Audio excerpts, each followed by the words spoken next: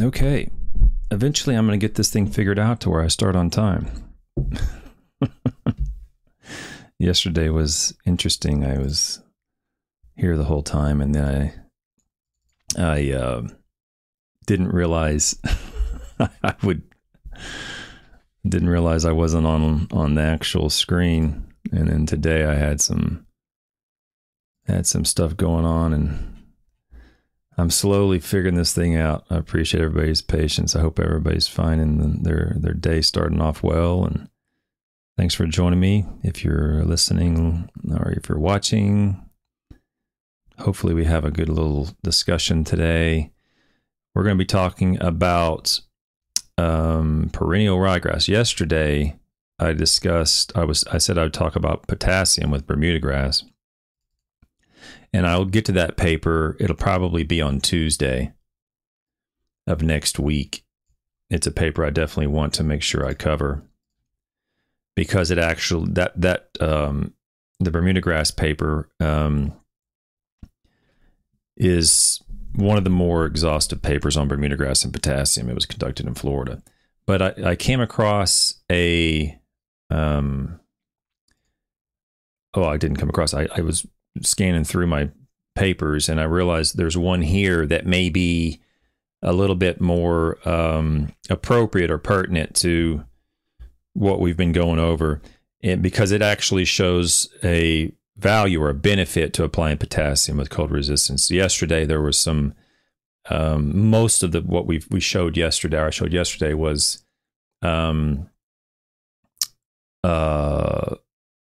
Dr. Miller's study, I believe it was. We're going over yesterday. I don't recall now.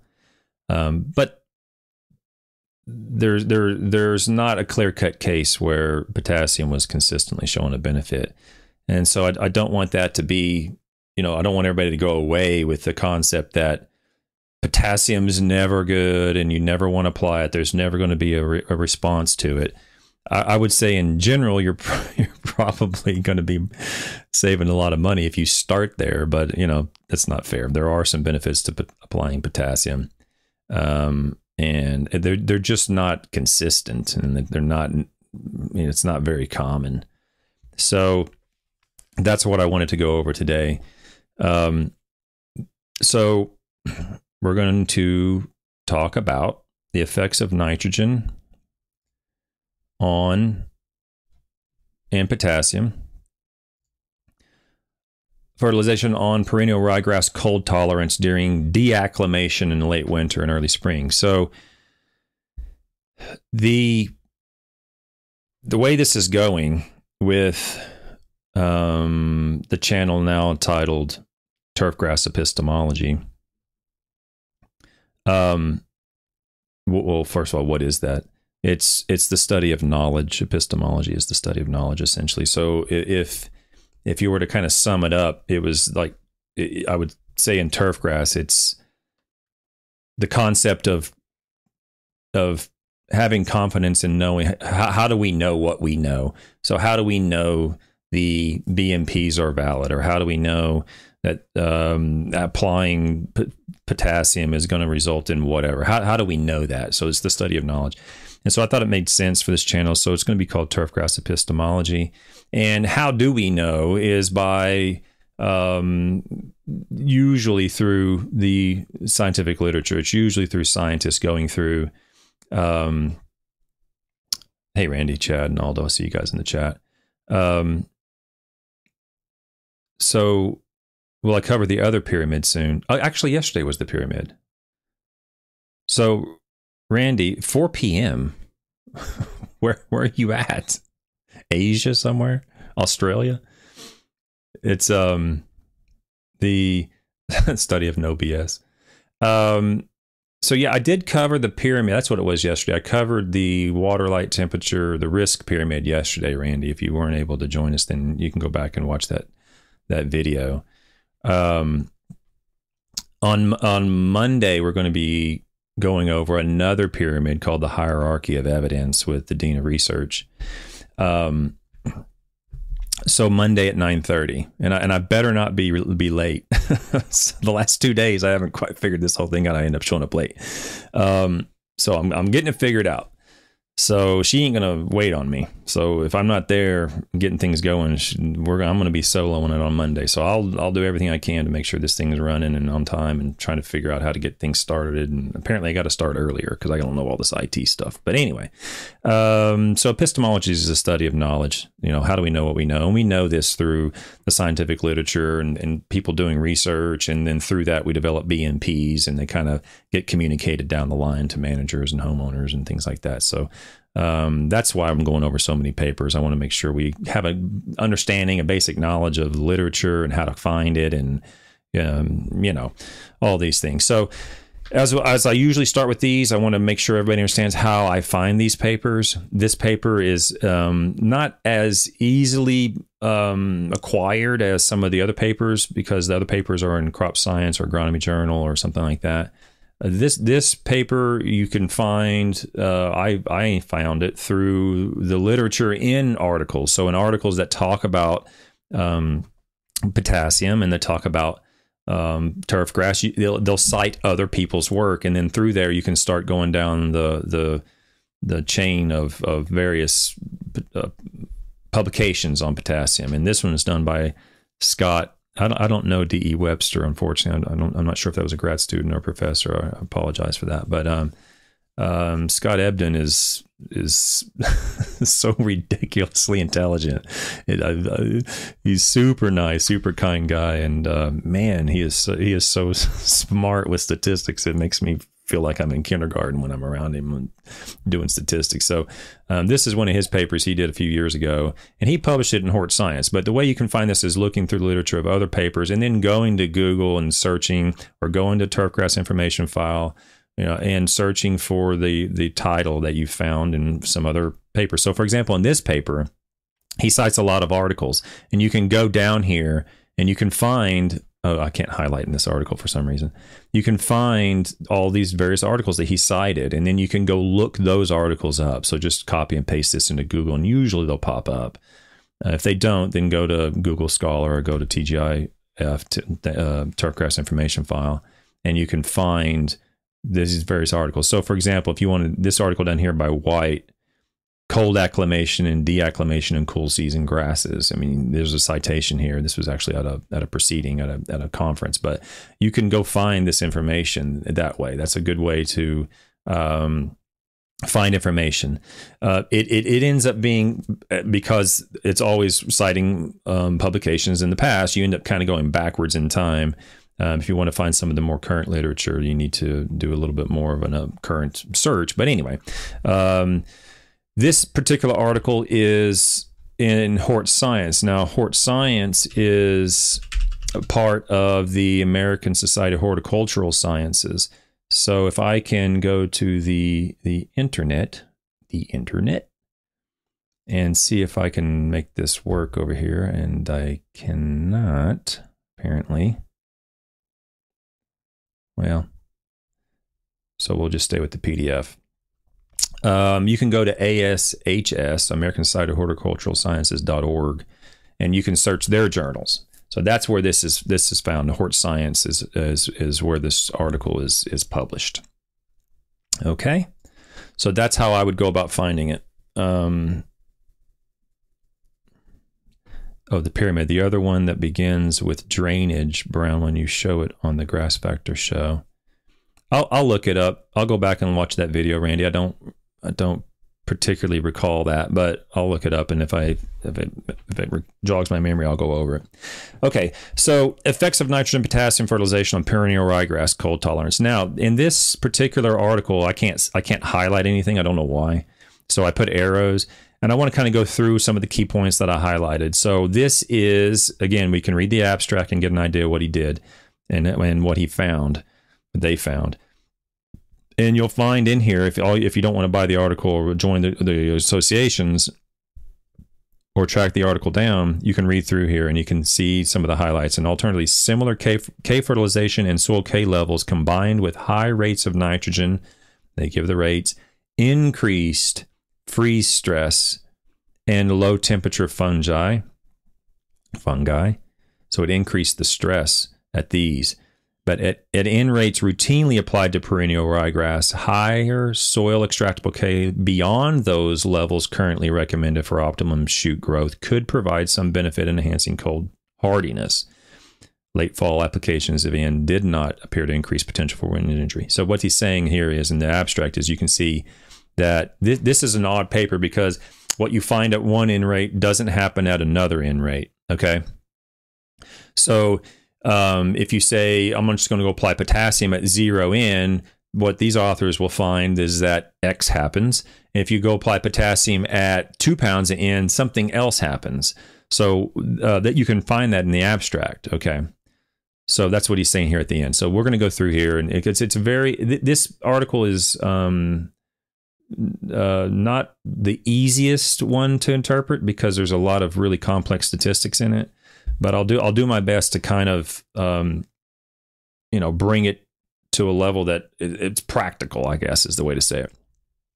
I wanted to highlight a few things in the introduction. Remember, the introduction of all papers is the setting. You're trying to provide a justification for the work. You're trying to describe what has happened in the past literature, what some researchers have found, and then justify your objective or your hypothesis. So why are we even doing this? We're doing this because there's an observation, there's a problem. This is what some people have done in the past. However, they didn't address this specific issue, or there's some unique thing about the question that we're asking that other people haven't really thoroughly investigated, and then therefore we're doing this work. That's what the introduction is designed to do. So there's a few things he highlighted, or he mentions here. So the first arrow says, research has shown that creeping bentgrass is one of the most tolerant cool season grasses to low temperatures, while perennial ryegrass is one of the most susceptible. Okay, so right there from the beginning, we have a context of what we're going to be looking at. They're looking at perennial ryegrass. It's a cool season grass. It's often overseeded in Bermuda grass, fairways, or lawns occasionally. Not so much nowadays, but it has been. Occasionally you'll find a full stand of just perennial ryegrass. But they're differentiating between perennial ryegrass and creeping bentgrass. So what we're going to find is specific to perennial ryegrass. So please don't misinterpret these results as, Dr. Ebden published a paper showing that applying potassium does increase cold tolerance. That's true, but it's specific to perennial ryegrass. So if you don't have perennial ryegrass, to go from perennial ryegrass to tall fescue, or ryegrass to bluegrass, where it's still in the same sort of family of cool season grasses, is not a valid comparison. Okay.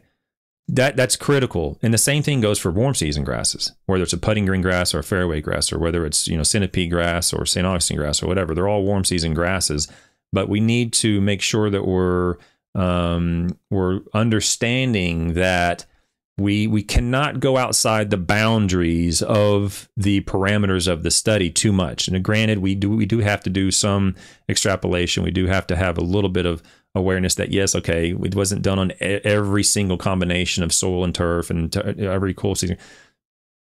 So we can do a little bit of extrapolation, but we can't go outside the boundaries very much.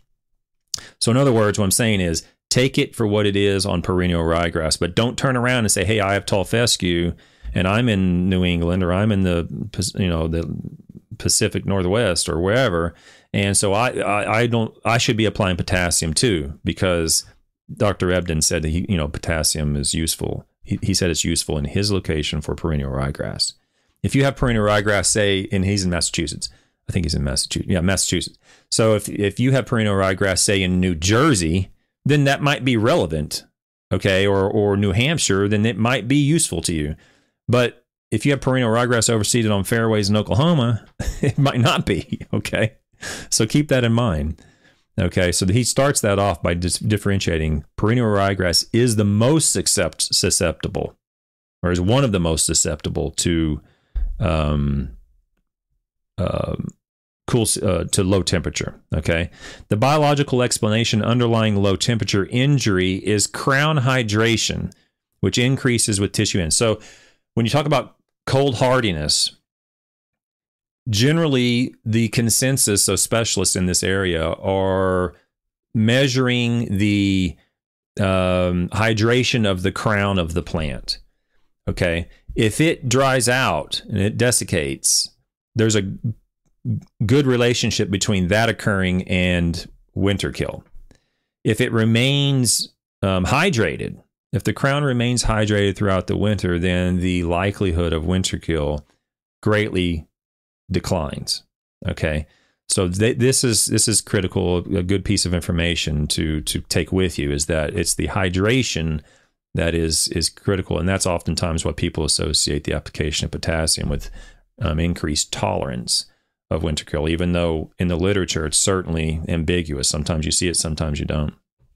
Okay. Markland and Roberts found that tissue hydration levels decreased with increasing amounts of potassium.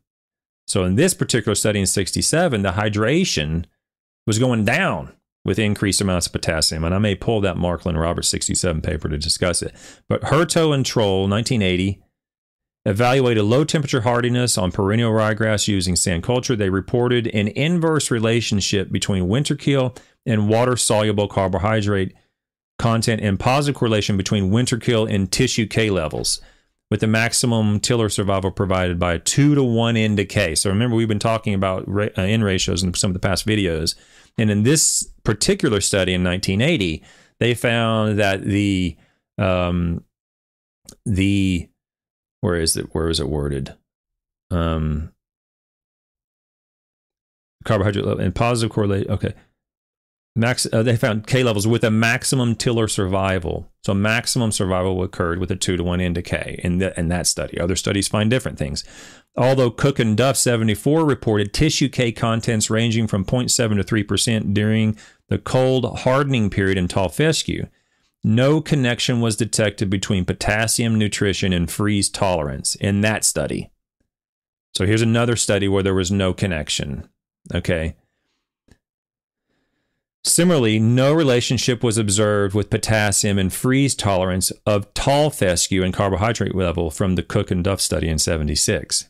So what he's saying, basically, he's setting the stage saying that there's been several studies published where there's really not much of a relationship between potassium and cold tolerance or freeze tolerance. Where there has been a benefit, it's been from a 2-to-1 application of nitrogen to potassium in those studies. Okay, that doesn't mean it's going to be the case in every study. There's actually publications showing greater amounts of potassium will result in a greater amount of winter tolerance. And that's what this study is going to show that I'm going through right now. Okay, let's keep going through the introduction. I just want to point out a few things. Beard and Reike, 66, reported that an N to K ratio of 2-to-1 provided maximum low temperature survival of Kentucky bluegrass and creeping bentgrass at all levels of N applied, from 0 to a very high level. Okay. Their results suggest that a balance of potassium that is 1/2 that of nitrogen is important for maximum cold hardiness rather than low N or high K. So we're going to show, or Dr. Edmonds is going to show in this paper, that that's not what happened in his case with perennial ryegrass. But he showed, 3 or 4 publications that either potassium didn't really have much of an effect, or when it did when it was applied at half the rate of nitrogen, when nitrogen was applied at the rates listed they showed. Okay. This is oftentimes why you'll see me, this is one reason why you'll see me harp on 2-to-1 N to K ratios if potassium is needed. Okay, most of the time it's 100% nitrogen. I don't see much value in applying potassium in most cases. But when potassium is needed, a 2-to-1 application is generally the most effective or most efficient in terms of dollars spent.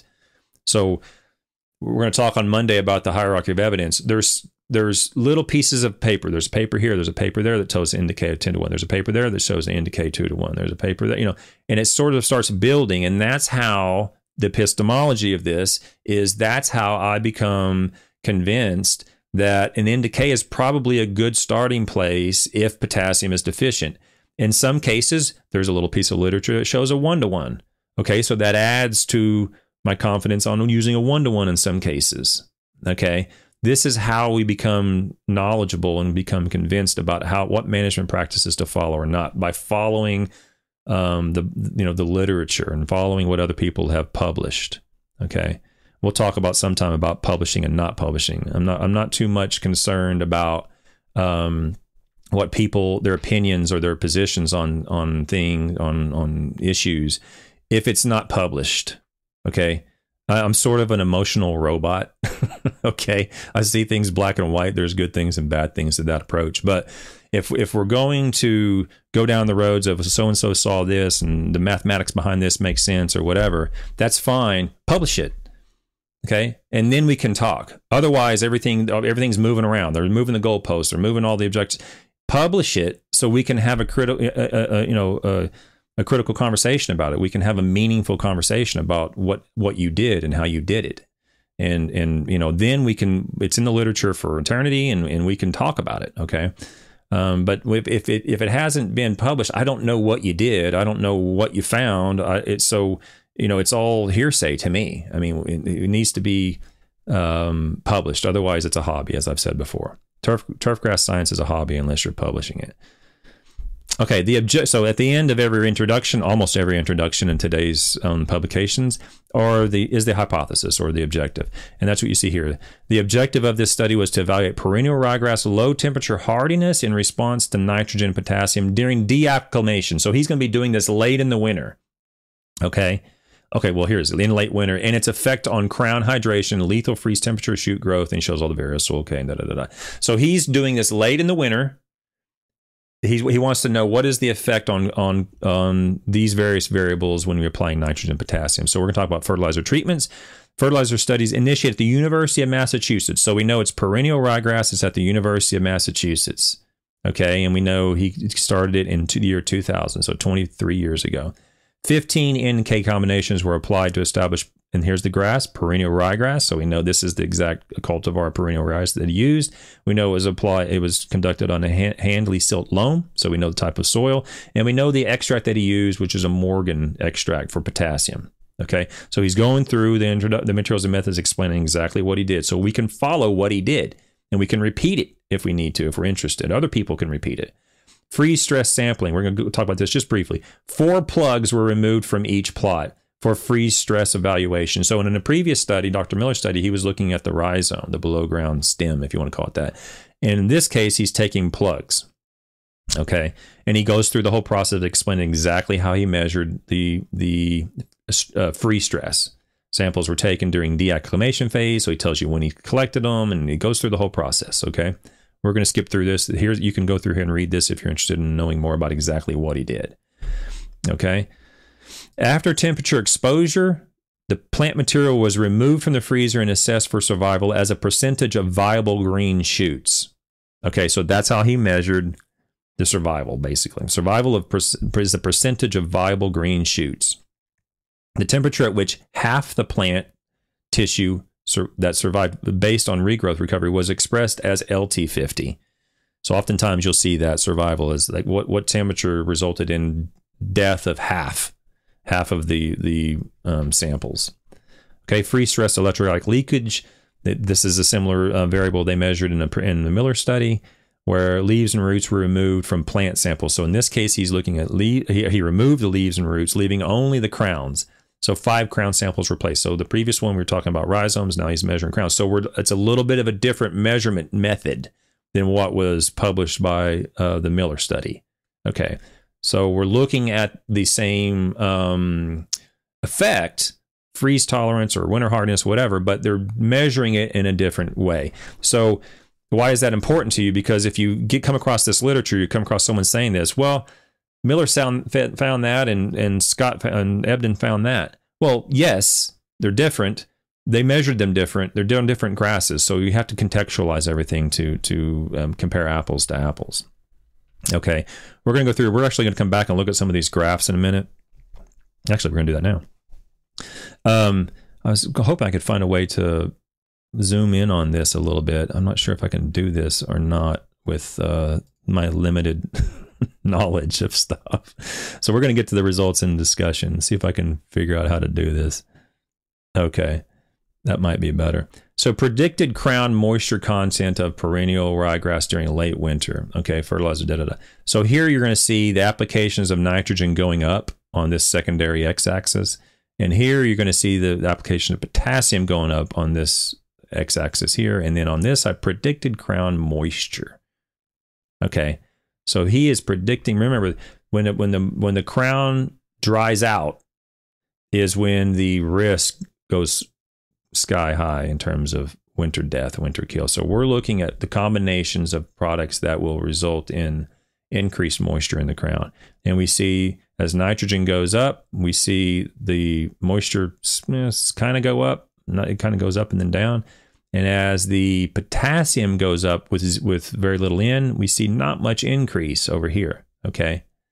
But as the nitrogen goes up and the potassium goes up, we see an increase in crown moisture. So that's how you read this graph. We're going up in nitrogen and we're going up in potassium, and we see this increase in crown moisture. All right.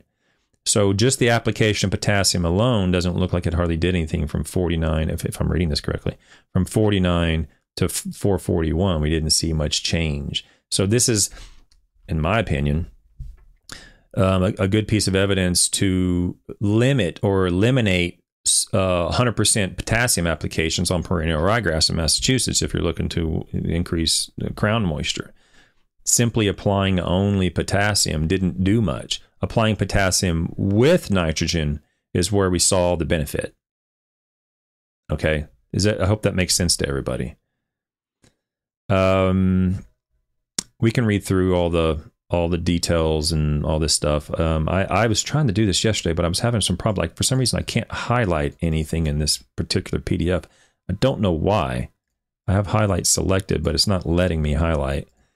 So you have to just follow my cursor around. And then we'll jump to the conclusions after the results. So here's the predicted lethal temperature, where 50% would be dead. And we actually find that a similar graph. The potassium with very low nitrogen, actually, as the potassium goes up, we see the temperature go down. In this particular case, the predicted lethal temperature, we want to go down, I guess. I mean, if I'm reading this correctly, we don't want a predicted lethal temperature of 0 degrees Celsius as opposed to -8. That means as soon as it freezes outside, it's lethal.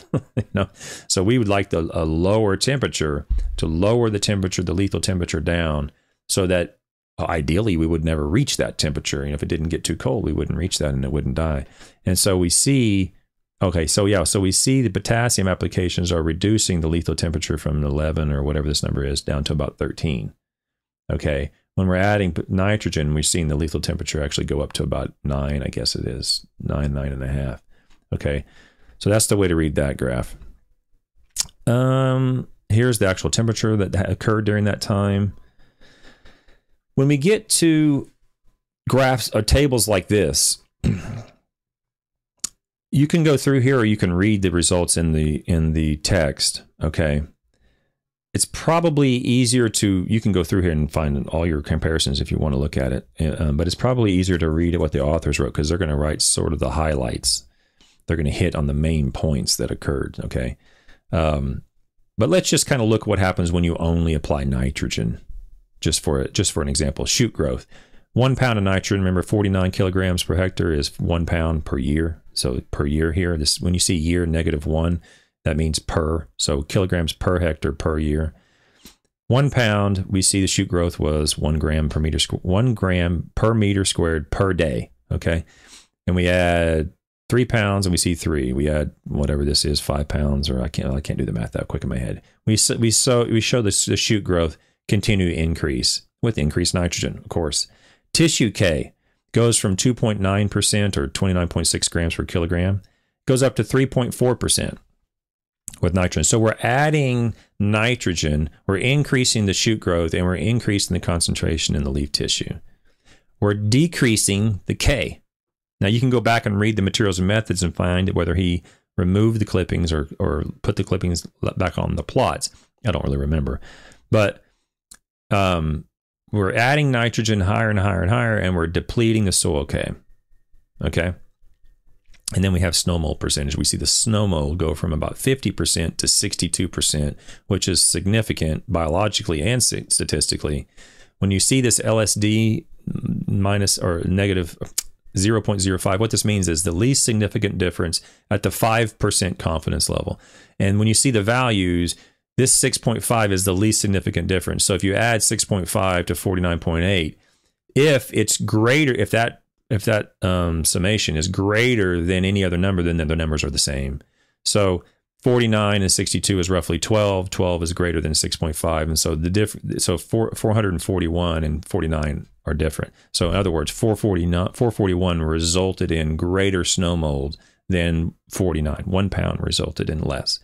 Okay, that's how to read that. If you just apply potassium, so if you're just going out and you're just applying potassium, and this is looking at winter kill, but if you're looking at just applying potassium for snow mold on perennial ryegrass in Massachusetts, we see what happens.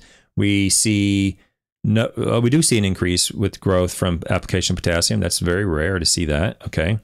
But you do see an increase. It's 0.5 difference, and we see 0.4 is the least significant difference. So these are significant increases, the 245 and the 441. Tissue K, we see the tissue K go up, soil K went up. The snow mold also went up. Okay, so in this case, the application of potassium to perennial ryegrass, only solely potassium, resulted in an increase in shoot growth slightly, an increase in tissue K, I don't know if it's biologically significant or not, but it's statistically, an increase in soil K, and an increase in disease. Okay, this is consistent in many pieces of literature. Dr. Soldot's finding that in Wisconsin. I think Dr. Woods found that in his PhD research, where the application of potassium occasionally on cool season grasses can result in increases in some diseases, usually snow mold. Okay, that can happen if you're only applying potassium.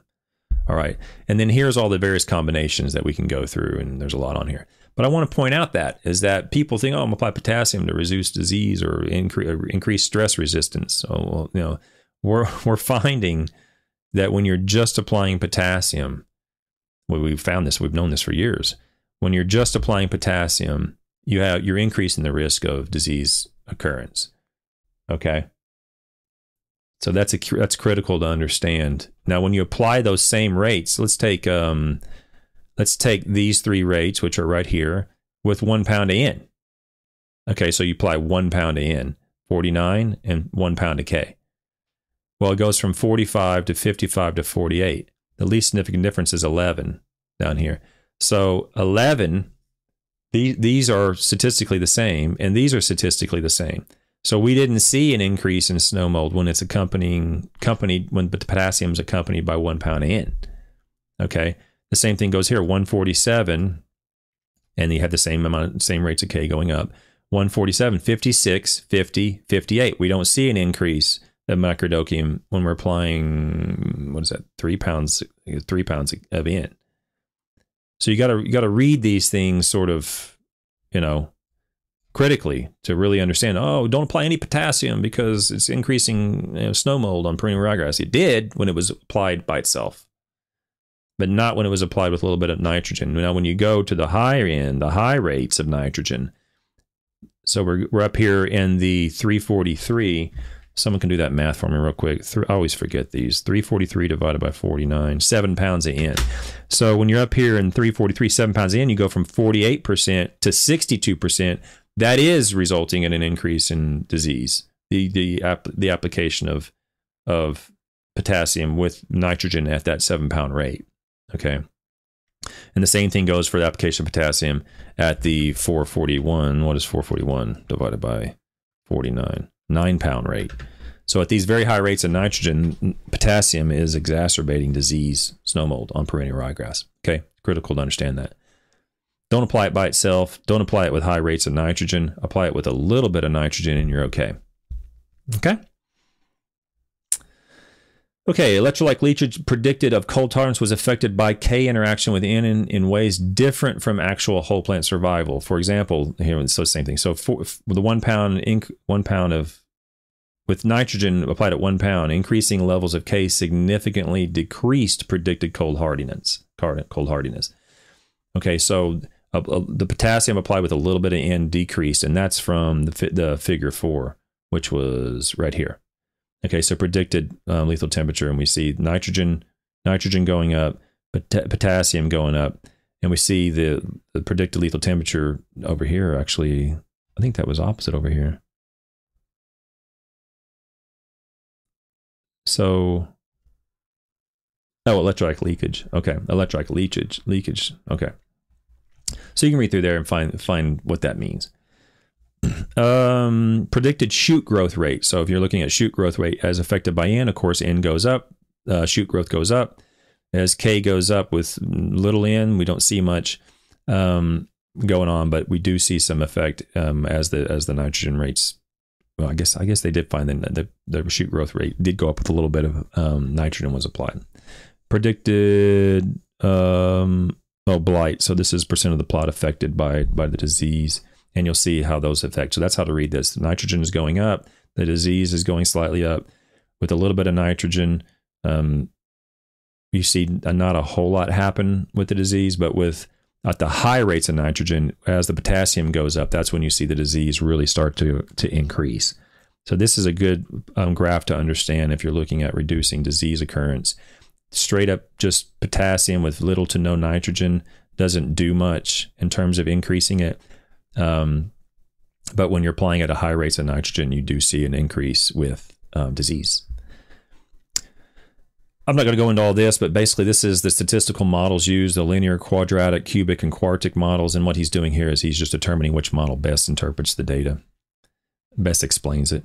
So we're going to go through here. Furthermore, the luxury consumption of potassium that was observed is the most likely explanation for superior cold hardiness afforded by the 49 to 441 that a treatment combination when compared to this one. So they didn't determine whether or not luxury consumption was the source of this result.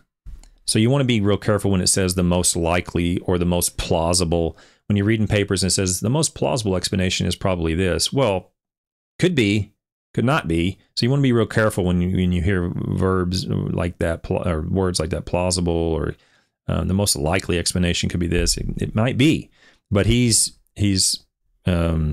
really hypothesizing that here. He's not concluding that. Okay. Let's see here. The higher leaf growth rate, the higher leaf. Let's see. Okay, so I'm just going to go through here to get to the end. So N and K for maximum cold survival. So let's just cut to the end. N and K for maximum cold survival on perennial ryegrass in Massachusetts in late winter. Okay. Maximum low temperature tolerance was associated with nitrogen applied at 1 pound of N per year to moderate to 147. So that's 3 pounds, 1 to 3 pounds. In combination with annual K rates ranging from 5 to 9 pounds. So in this case, they're saying 1 to 3 pounds of N with 5 to 9 pounds of K is what where maximum low temperature tolerance was connected to that. So this is contrary to a lot of the other literature where we're showing. So this is basically a 1 to 2 or around that ratio. Of N to K. And so this is very different from previous literature where they were showing 2 to 1s or 1 to 1s or something, much lower amounts of potassium. So, but remember, this is on perennial ryegrass. All right. So let's go to the next point I wanted to make. However, the data suggests that over-fertilization with water-soluble nitrogen in the fall, so over-fertilization, meaning 2 pounds or 1 pound in September and October, in combination with 5 pounds of K, and in combination with K and higher, so 5 pounds of K or higher, may increase free stress injury or low temperature disease. Okay, so let me kind of make sense of that. He's not talking about 5 pounds of K or higher increasing free stress injury. He's talking about 5 pounds of K or higher increasing it when it's accompanied with water-soluble nitrogen being over-fertilized with. Okay, so when you're over-fertilizing with nitrogen, then those potassium levels can be detrimental.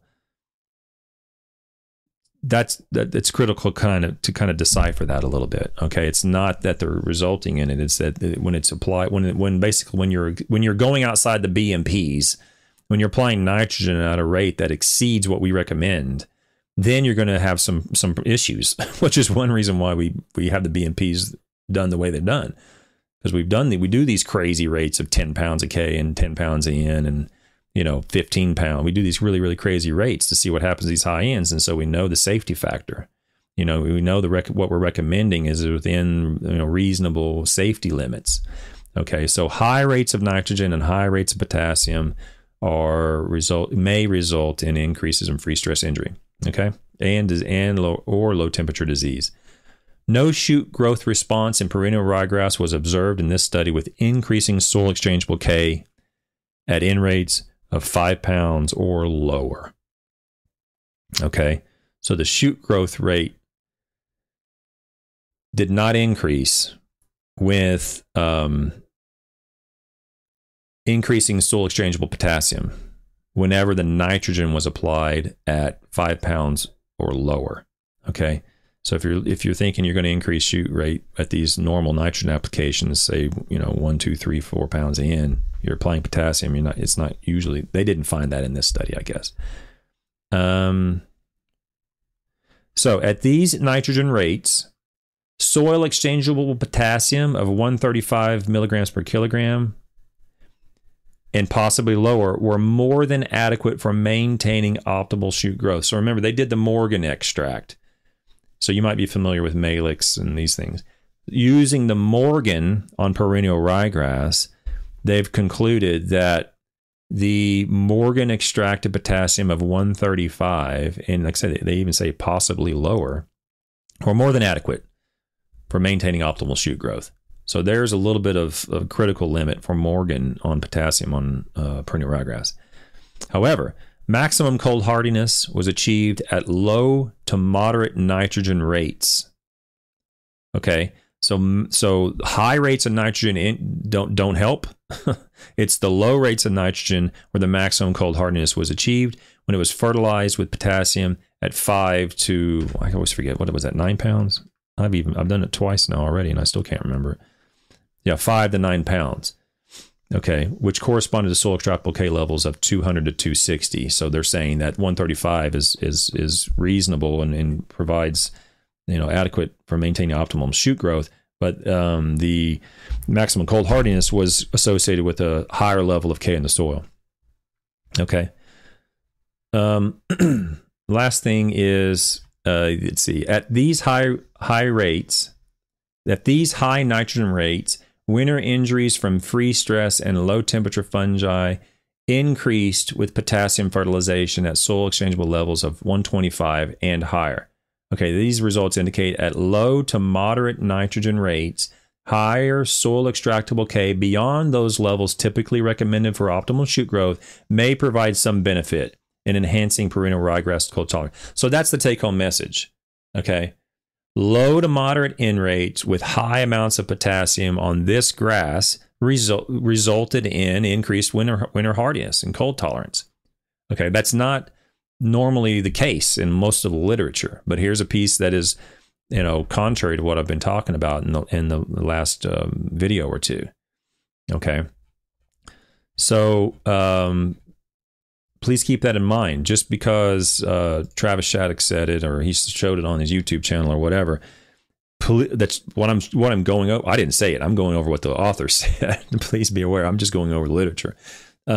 But you have to keep things confined to the boundaries of the study. Keep your convictions and your beliefs confined to those boundaries. I know it's like we did it from 0 nitrogen to 3 pounds of nitrogen. We didn't do 4 pounds of nitrogen, but 4 pounds probably does that. You want to go a little bit outside that boundary. You can't do that in science. Okay, you got to stay within those boundaries. We don't know what's going to happen on the other side of that boundary. Okay, we don't know what's going to, so in this case, it's perennial ryegrass.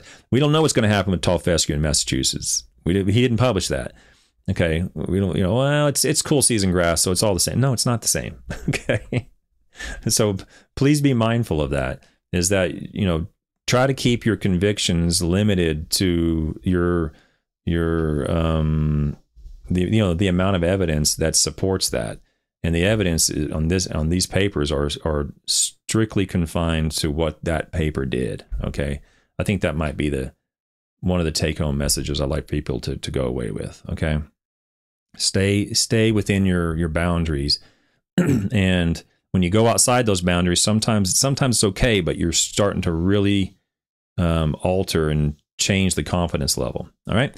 The last thing, we're done. So the last thing is, I'll be off tomorrow.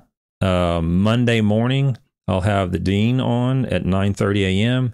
On Tuesday, I'll go over the potassium paper with Bermuda. If you want to meet with me or talk with me, you can always go to my website, or the website calendly.com and /Travis Shaddix, and you can set up meetings with me and go over whatever you want to go over in your program. Well, hopefully it's soil and fertility related. I don't know much about pests and so forth, but I really appreciate everybody for showing up. Leave a comment if you want to hear something you have some particular interest you want me to go over. I'll do my best to cover that in a future video. For that, thanks, ladies and gentlemen, for coming by. We'll see you next time.